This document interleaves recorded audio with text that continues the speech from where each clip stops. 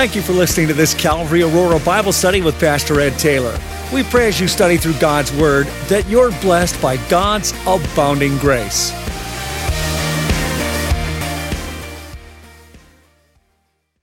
Take your Bibles and open them, would you please, to John chapter 17.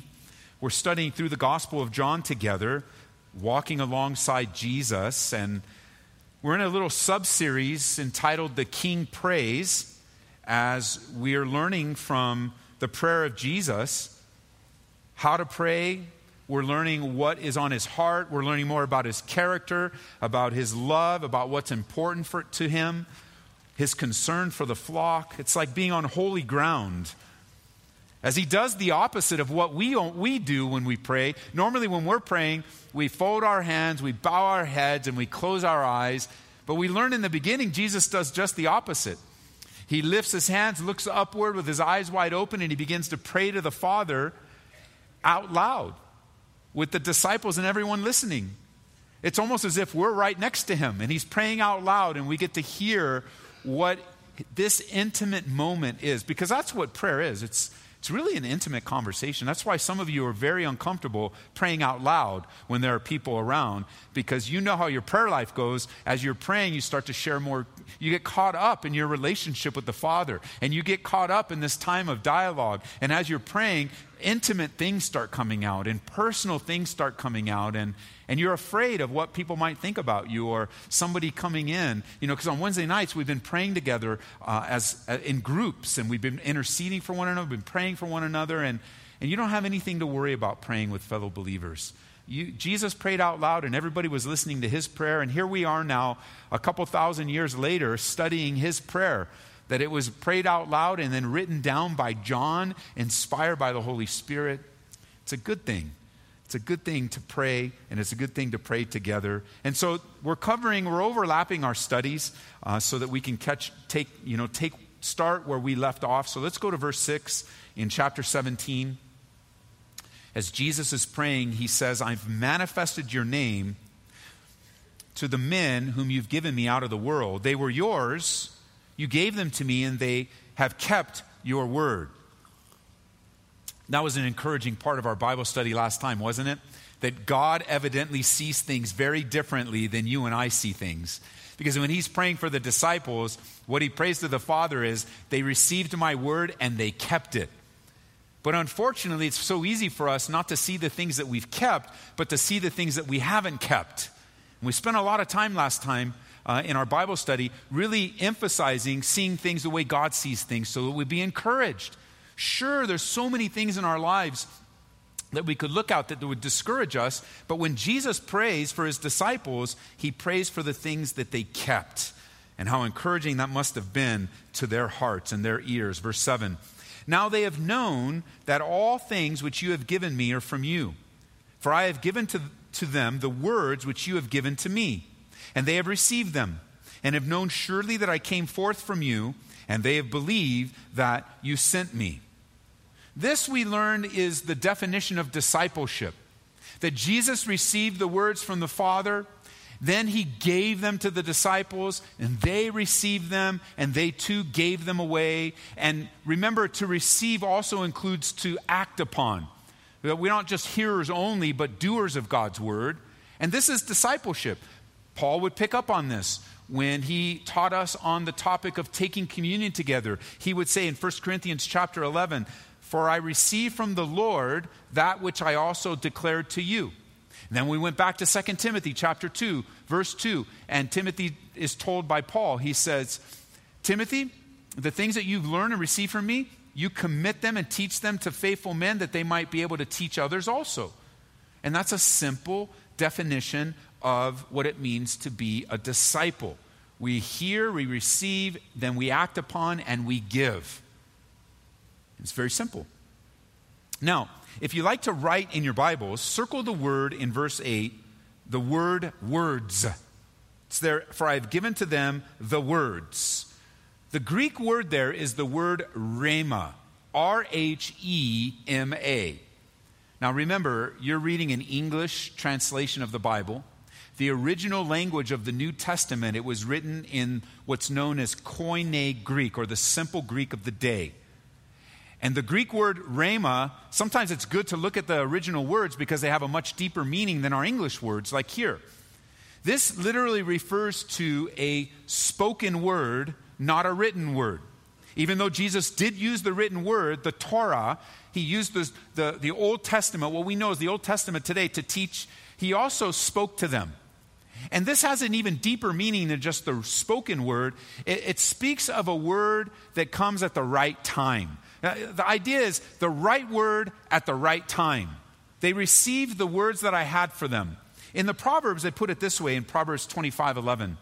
A word fitly spoken is like apples of gold in settings of silver. It's a sweet thing.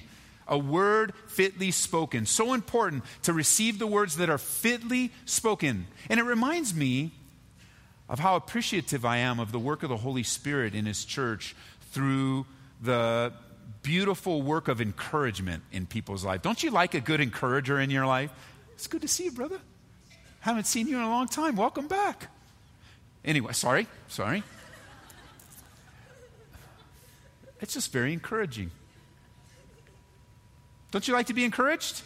I like to be encouraged, especially with a word fitly spoken, where you know how it is. You come in here, you're beat up, and you're going through it. And as you're going through it, there's that sister. She sees you across the hall, and she just locks into you and says, "Oh, it's so good to see you." And she gives you a hug fitly given, and a word, and say, "I've been praying for you." Or it's that gift of encouragement. Or you receive that text out of the blue, and you go, "Where did this come from?" Well, God put you on someone's heart, and they sent you a text, or they put a hand on you and started praying, and encouragement. It's a word fitly spoken. It's a rhema word. Listen, it's very important for us to understand that we come from Bible study. We need to listen for the word of the Lord. We need to listen for that word fitly spoken. If indeed you're in a church that teaches the Bible regularly and you're opening it consistently, and you know, you happen to be, if you're here at Calvary, you're a part of a church that we're going to teach the Bible regularly all the time through the word, verse by verse, word by word, book by book. Well, that's what we use. That's the tool. The tool that we use for Bible study is the Bible. That's what we use. But when you're in the Bible all the time, daily devotions, you're in Bible study, you're tuned into Christian radio, listening to Bible study, you may get into a pattern of simply listening for knowledge's sake. So, oh, that was a good nugget. That was a good insight. Instead of listening to Bible study or opening your devotionals and saying, what is your word for me? What's your word for my family? What's your word for my son, my daughter, my friend, my boss? What's the rhema word? And so the disciples here are being encouraged that they heard the right word for them. They received what Jesus had to share with them, not just the didactic or the teaching part. They got the word for themselves. And how important it is for us to get the word for ourselves from the Lord. Now notice, let's pick up in verse 9. It says, I pray for them. I do not pray for the world, but for those whom you have given me, for they are yours. I found this very interesting, and I want to pause here for a moment. I find it interesting that as Jesus is praying, he's saying, I'm praying for the disciples, I'm praying for the believers, but I'm not praying for the world. I'm praying for the believers, but I'm not praying for the world. I find that very interesting because why isn't Jesus praying for the world? Well, I suggest to you, in this particular prayer, he's not praying for the world because he is just about to die for the world. He's going to give the greatest gift that could ever be given to the world by his death. And this particular prayer is a prayer for his disciples. He's praying for them. And toward the end, remember, he's going to pray for us, people that will believe later.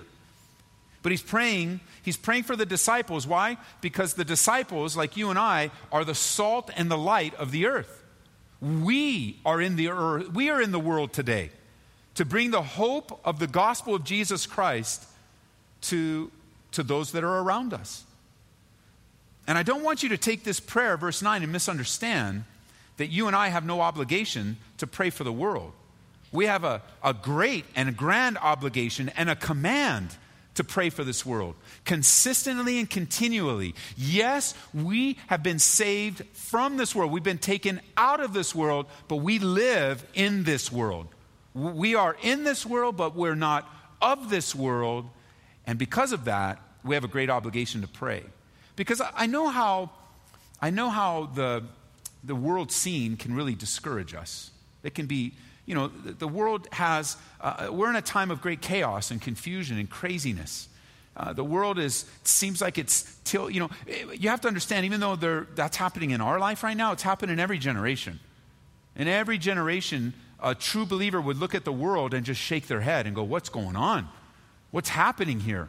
Why is this going on? And why is this happening? And in our own day and age, there are things happening that haven't happened in any other generation. And we're concerned. And maybe perhaps a few of us are worried. Many others are frustrated and upset. And the more frustrated and upset and worried you become, you may just forget this world. Jesus, just come and deliver me. Take me home. Forget this world. But that's not the heart of God. The heart of God is, he sent a Savior to die for this world. And the Bible teaches us on more than one occasion that we have a responsibility to this world as believers. And one of the responsibilities is to pray. If you're still yet unconvinced, let's turn over to 1 Timothy with me, and that's all the way to the right. 1 Timothy chapter 2. We get so distracted from the basic simplicity of what the Lord wants to do through our lives in the world today. And one of the things that God wants to see from us is more prayer, and more prayer for a lost and hurting world, for a lost and dying world. But we get caught up in all sorts of things. And Lord, forgive us. Notice what he says. Paul, writing inspired by the Holy Spirit, he tells young pastor how to oversee the church, and he says this. Therefore, this is 1 Timothy 2, chapter 1. Therefore, I exhort, first of all, that supplications, prayers, intercessions, and giving of thanks be made for, what does your Bible say? All men.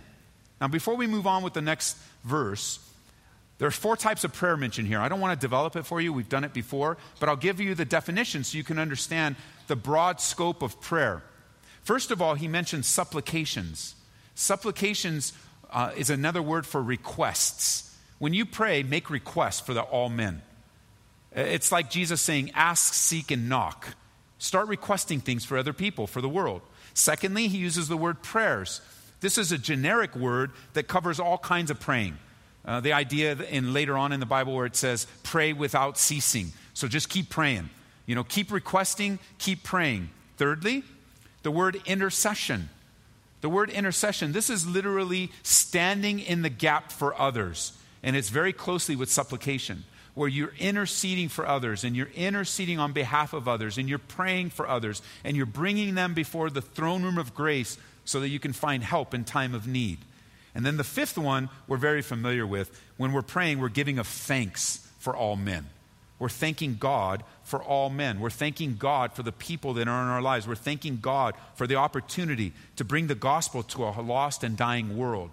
So then he says, make sure these things are made for all men. And then he says in verse 2, for kings and all who are in authority, that we may lead a quiet and peaceable life in all godliness and reverence.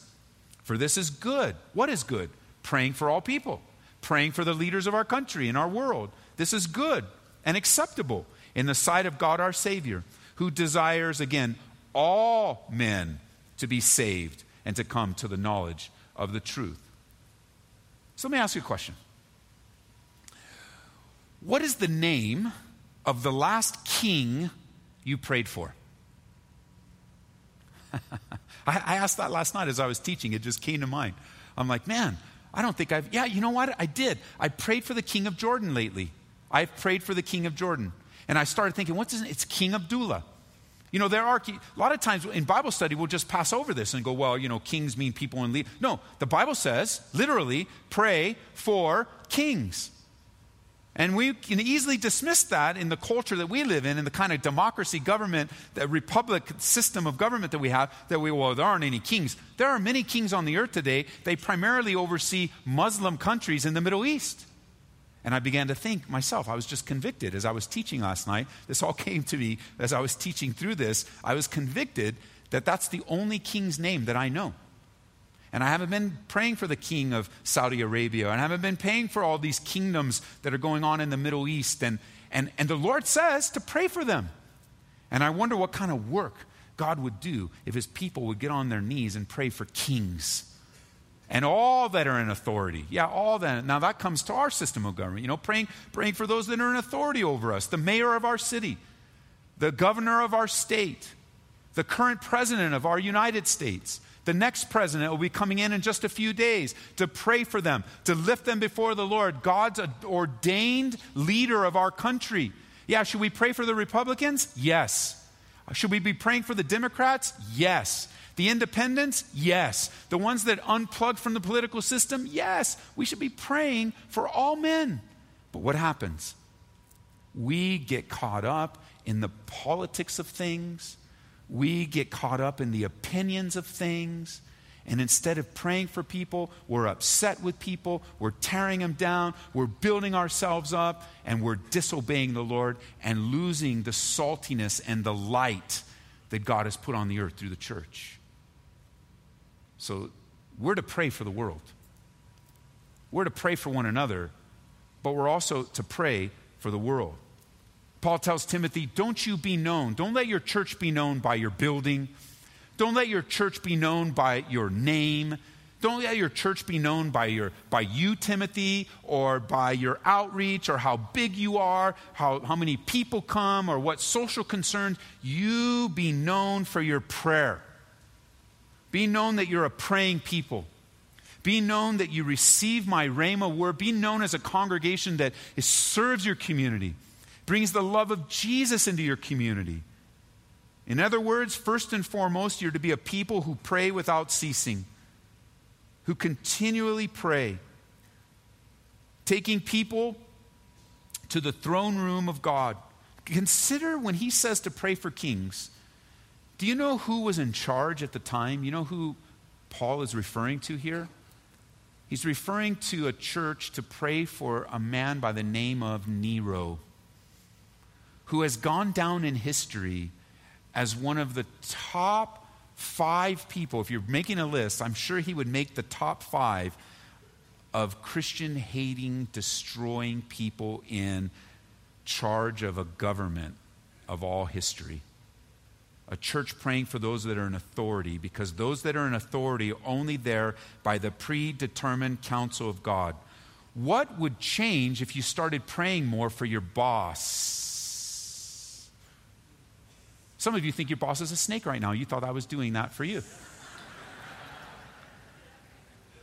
But what would change if you prayed for your boss?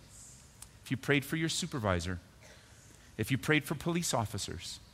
If you prayed for doctors and those that are authority over your health and can take care of you? What would happen if you prayed for the leadership in your church, your pastors, your leaders? What would change? A lot would change. Your heart would change. Humility would reign. Your eyes would be open not through the lens of politics and not through the lens of selfishness and not through the lens. You know, when I take my glasses off, I can't see. I'm looking around and it's one big blur. And if I do this too often, I'll get a little dizzy. But when I put my glasses on, whoa, I see everything through these lenses. And the lenses, I just went to the eye doctor recently on Monday, and they fixing all that machine to get the next lenses I have to get just at the right prescription, because everything I see will be through these lenses. And if the doctor does his job right, and he does, and the person that's going to grind the glasses and fix them do their job right, and he will, I'll get another pair of glasses that will make everything I see a little bit more clearer.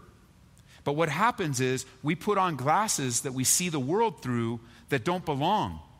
We see people through our own preconceived ideas or our own preconceptions or our own selfishness or our own hurt and our own pain, when we need to be putting on the glasses and see everything through the lens of the finished work of Jesus Christ. His birth, his death, and his resurrection changes everything. And it gives us a heart for people so that we are constantly praying. We are constantly telling God about men. That's what prayer is. We're telling God about men, supplicating, interceding, thanking, and praying. But we can't just be a church. We can't just be a church that tells God about men. We also have to be a fellowship family, a church that tells men about God. That's why we're on the earth. That we're not just praying to God about people, but we're telling people about the God that we pray to. That's why God has you where He has you. Preordained, purposeful. Because it says that it's desire of God, verse 4, that all men be saved. It's this desire that all men repent of their sins. Everyone. It's God's desire that lives are forever and eternally changed by coming into a saving knowledge of Jesus Christ. And we have a Savior today. At the right hand of the Father, the Bible says, interceding for us so that we'll be praying for men. Telling God about men and telling men about God. That's why we're on the earth. So back in John 17, in this particular prayer, Jesus isn't praying for the world, but He came to die for the world, the greatest gift. And you and I, as His followers, now we pray for the world, and He prays for us. It's so good, so wonderful. Verse 10 now. One more thing before we head out. He says in His prayer, all mine are yours, and yours are mine, and I'm glorified in them. Now I'm no longer in the world, but these that are in the world, and I come to you, Holy Father, keep through your name those whom you have given me, that they may be one as we are one. While I was with them in the world, I kept them in your name. Those whom you gave me I kept, and none of them is lost except the son of perdition. His name is what? Say louder. Judas, the son of perdition. He's referring to a very particular person, Judas, the son of destruction, or the son of death, that the scriptures might be fulfilled. And I'll come back to him before we leave. But now, verse 13, I come to you. And these things I speak in the world, that they may have my joy fulfilled in themselves. A lot to unpack here, but I only want to draw out one thing. You know, one of the things I see here is that beautiful unity that God wants in His church. His desire is for us to be unified in Christ through the power of His Holy Spirit. It's very important. But instead, I want you to see the 3 different times that Jesus uses the same word. He uses the word keep, kept, and kept. And I want us to be encouraged today by the keeping power of God. The keeping power. That is a key relationship between Jesus and His disciples. It's a key part of the relationship between you and me and Jesus Christ, and that is that He keeps us and none are lost. God's people, Jesus says, you and I are the Father's gift to the Son. He speaks of us being given to Jesus, which what that means is we belong to Him. He owns us. We are His prized possession. We've been purchased, the Bible says in another place, by the blood of Jesus Christ. We've been purchased by that blood. We belong to Him. And it reminds me that it's a lasting, permanent gift where you and I are kept by Him. We're kept and not thrown away when we make a mistake. We are kept and not just discarded when we step into sin. We are kept and not lost when we wander away and stray. The Bible actually describes us in Isaiah 43 as precious in the sight of God. We are precious in His sight. And how the Lord watches over us. How God seeks our best. How God seeks our good. How Jesus prays for us. How His power keeps us. Because I'll tell you what, if there's one thing among many things that we all share today, it's our weaknesses. We're really not as strong as we think we are. We're really not as strong as we think we are spiritually. As far as God might have brought us, as much of the Bible that might be in us, as much of the service that might be coming from us, we're not as strong as we think we are. Circumstances in life and temptation. You know, temptation is very strong. And temptations are uniquely specific to you and me. They're uniquely specific. That's why we can't be in judgment on anyone. When we hear somebody fall and we go, oh man, I can't believe he did that because I would never have done that. Perhaps that's true, but you got to understand that temptation was for that brother. And your temptation, it's coming. And you don't want to be prideful as you're judging another brother. As a matter of fact, the Bible says when you see a brother fall, that you're to go along and help that brother back up. It actually says in the end of Galatians to restore such a one in a spirit of gentleness. And the idea of that word restore, the original language is like a doctor resetting a broken bone, putting it together carefully and gently. You know, at just the right time, or you could say the wrong time and the right temptation, any one of us are out. And so we can't think more highly of ourselves than we ought to.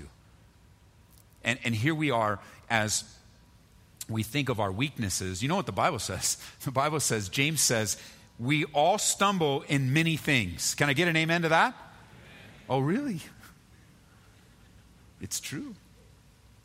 Amen. That's the testimony of our lives. In this case, it's all about our tongues. Like if any of you go, well, you know, I didn't say amen, man, because that doesn't apply to me. Okay, let me read it another way. There are some among us that never stumble. Can I get an amen to that? Good, because Saturday night we got a few, and we had to follow them home to watch. Oh my goodness, if it was just our mouths, we'd be in big trouble, but it's so much else on our lives, isn't it? Maybe you've got your mouth in control, but it's your head. Maybe it's not your head or your mouth, but it's your hands. You're still very angry and you pound the desk. Or maybe it's just wandering with the eyes. And maybe it's the internal pride. The Bible says that there's the lust of the flesh, the lust of the eyes, and the pride of life that plague us all. We all stumble. Aren't you glad that when you stumble that you're kept by the power of God? You're not kept by your own good works. You're not kept because you're a good little Christian. You're not kept because you have a nice attendance record at Calvary Chapel in Aurora. You're not kept because you have a prayer life that's more this year than it was last year. You're not kept because here we are on day, what's today's date? The 15th? 15 days you have read the Bible in a row. Woohoo! That's a great thing. That's wonderful. I hope you make it 365. But if on day 62 you wake up sick and you forget to pray, you're not kept because you read 61 days in a row. I'm grateful for the keeping power of God, especially when I go to sleep. Who's going to keep me while I'm asleep?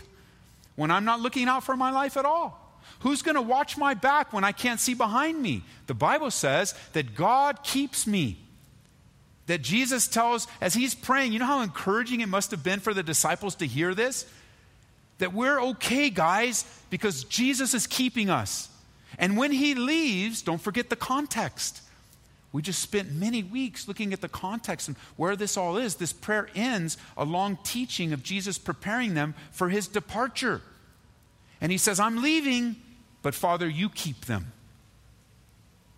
In Jude chapter 1, there's only one chapter in verse 24. Jude writes, now to him who is able to keep you from stumbling and to present you faultless before the presence of his glory with exceeding joy. Turn over to 1 Peter, would you? All the way in the back, 1 Peter chapter 1. Peter writes on this topic, and I want to end with his encouragement. Peter writes on this topic, and he would know, and he would brag on the great security that you and I have in our salvation, that we are born again to an incorruptible seed. We are born again into the keeping power of God. We are born again not to be born again again. You won't find that anywhere in Scripture. I read of the glorious truth that a man and a woman must be born again in order to enter into the kingdom of God. But I never read that a man must be born again after he's unborn again, and then be born again, and then he's unborn again, and then he has to be born. There's nothing like that in the Scriptures. But all over the Bible is the power of God to keep you, to preserve you, to keep you from stumbling, to protect you. All over the Bible is the power of God and the love of God. It's not this pattern of having my salvation, losing my salvation, having my salvation, losing my salvation. Listen, if you're born again, you are kept by the power of God. The real question is, are you born again? That's the real question. And that's where self-deception comes in. Because if you think here that you just raise your hand and go, I want to be saved, and then you go out and live like the devil, that represents a true believer, I'm concerned for you. Or that you were raised in a godly home, so you must be saved, I'm concerned for you. Or I've been in church my whole life, and I love God, I don't have anything against him, but your life, Paul would write to the Corinthians, and he would say this. He wrote to a church just like this. He could write it to our church. Don't you guys be deceived. And he lists a whole bunch of sins. He says, those who practice such things will not inherit the kingdom of God. And I think the deception is that you can practice sin and think you're okay with the Lord. Now, I do want to say that the Bible speaks of believers that backslide, stumble, for sure. I think the greatest example of that is when Jesus teaches us about the prodigal son, which, by the way, is an unfortunate title for that parable. Because really, if you're going to title it the prodigal son, you actually have to title it the prodigal sons, because that dad had two problems, not one. But really, the prodigal is not about the sons at all. It should be the prodigal of a loving, gracious father, because that's where the focus is on the kingdom parables, on God. But we have the prodigal son who comes to his dad and takes his inheritance early, which was the equivalent of saying to his dad, I wish you were dead, because I want what's mine that I couldn't get otherwise unless you weren't alive. But dad, being gracious, gives him his inheritance. And the young boy is smitten with city life. And he's just done with life at home, and he's not satisfied with dad, and he doesn't like it there, and he just thinks, if I had some money and I went to the city, life would be much better. And the word prodigal literally means wasted or wasteful life, and that's what he did. He wasted his dad's money, and he wasted this season of his life. And he was surrounded by the friends that he thought he would get. And he got to party, and he got to enjoy the nightlife, and you can get drunk, and have fun, and sleep all day, and party all night, until the consequences caught up with him. Because there's always consequence to sin. What a man soweth, that he will also reapeth, the old King James says. And money ran out. And guess what else what else he found out when the money ran out? His friends weren't actually friends after all. And there he is alone, wrestling with life. I see him as a young man, that I see this young man, we're not giving the age, but I see him like, that transition from high school into young adult, college years, trying to find out who they are, and a young man wanting to know their identity. Listen, if you're a young man here today and you have a relationship with Jesus Christ, and a young woman, your relationship with Jesus Christ defines your identity.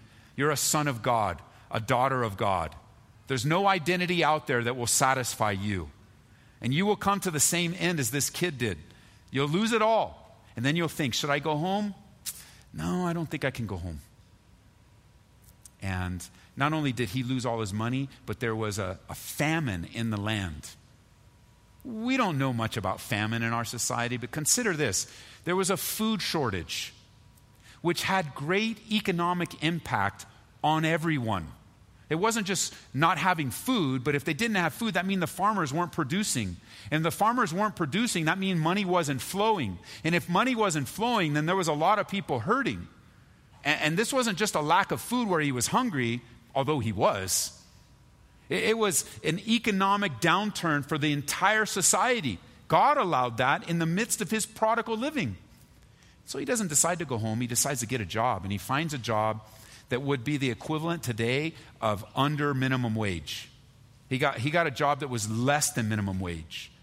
Not only that, but it was against his convictions, his religious convictions.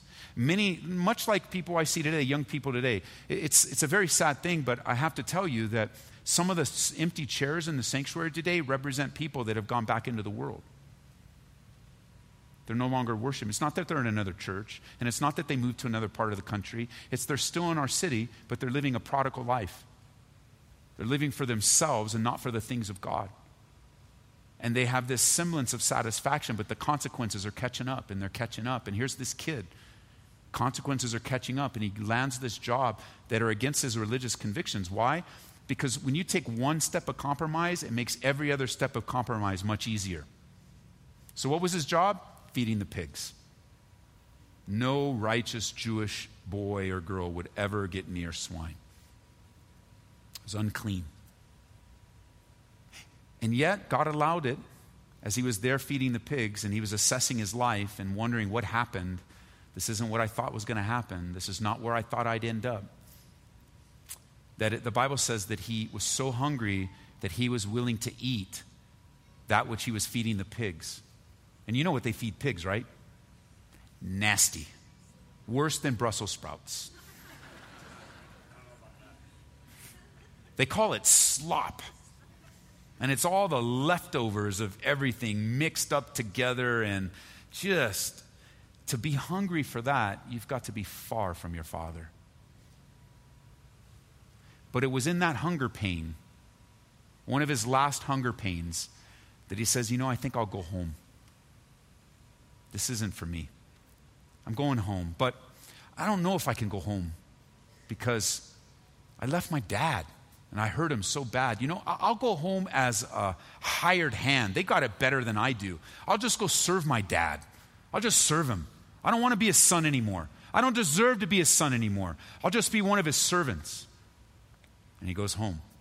And those of you that are familiar, this is a long paraphrase, by the way, of this parable. But you know that as soon as dad saw him afar, he dropped everything and ran to his boy. And of all the lessons that we learn of this beautiful parable, this one is of most significance. The son left home, did his own thing, in great rebellion and difficulty. But one thing the son never stopped being. He never stopped being a son. So too for the person that is truly born again. The person that's truly born again doesn't lose their sonship or their daughtership or their relationship because of bad decisions. And I would just say, if you're a prodigal, it's time to come home. The Father is ready for you. He's ready to run to you, embrace you. He's ready to receive you back and help heal up the wounds that you have placed upon yourself. If you're saved, you're secure. You're secured by the power of God. The seed, according to Peter, is imperishable. Eternal life is just that, eternal life. But what about, Pastor Ed, come back in John 17 now. What about that son of perdition? What about him? Well, he's shared to us in contrast to the true believer. He's used in this time of prayer with the Father in contrast to the true believer. If we're born again, we are secure in Christ. We have an imperishable new life. It's wonderful. We need to know that even when we're going through trials and difficulties and stumbling and falling, that Jesus reminds us that we're kept by his power. But what about Judas?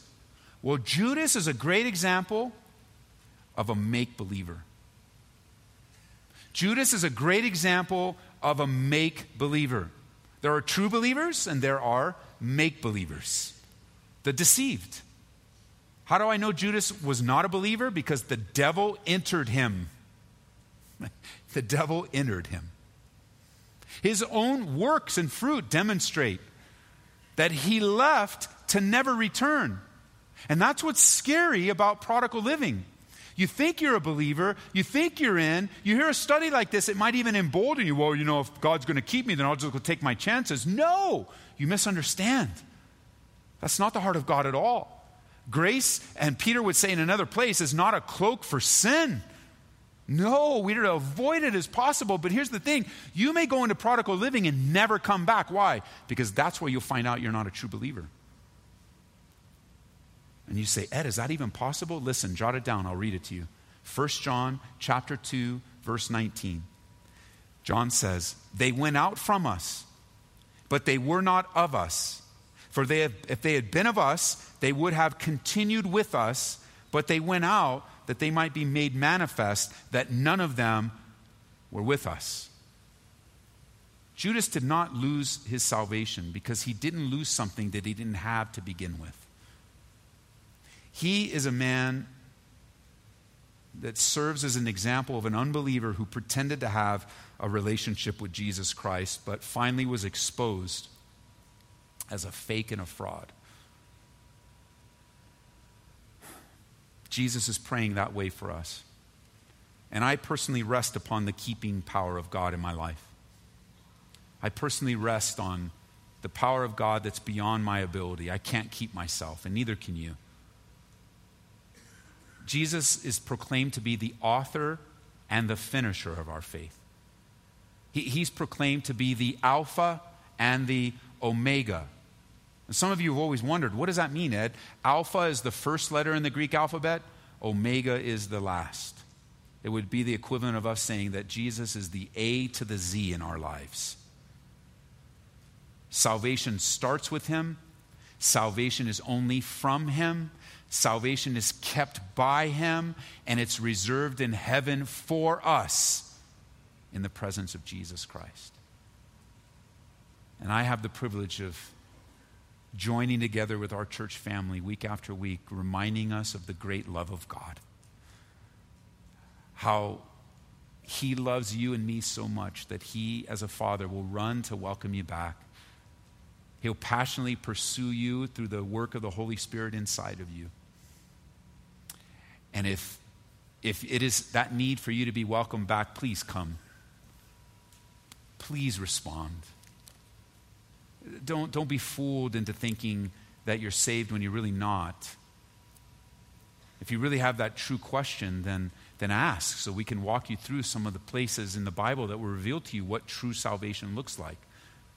What a real believer that perseveres with the saints looks like.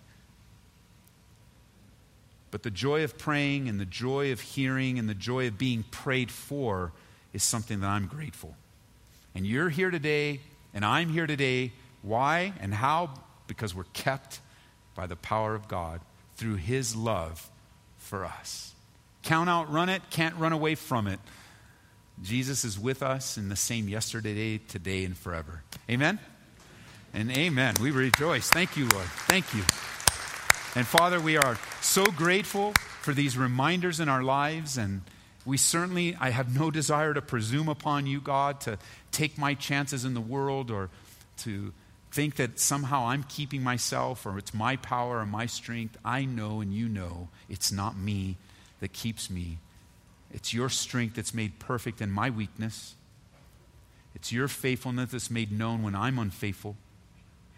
It's your joy when I'm joyless. It's your peace when I'm in turmoil. It's your peace that passes understanding when I'm anxious. And what's true for me is true for us as we follow you, God. Jesus, thank you for praying out loud for us.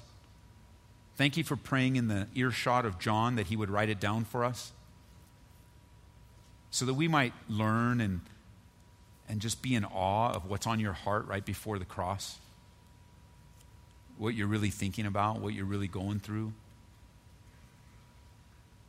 That, Lord, you would have your way with us, that we would not only talk to you about men, but we would talk to men about you. And we would just be faithful to the calling you've given us. Be faithful in the realm that we're living. Be the salt and the light of the earth. Yeah, there's a lot going on in the world today, but it gives us hope. It gives us hope of your soon return. It gives us hope of your love for a lost and dying world. It gives us hope as we remember somebody was praying for us. So we commit this time to you, God. We pray that you use it in our lives and make us stronger, more vibrant believers living for you in these last days. In Jesus' name. Amen. Amen. Let's stand together as we sing.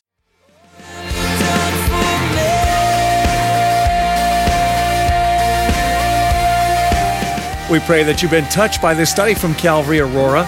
For prayer or a copy of this study, call area code 303-628-7200.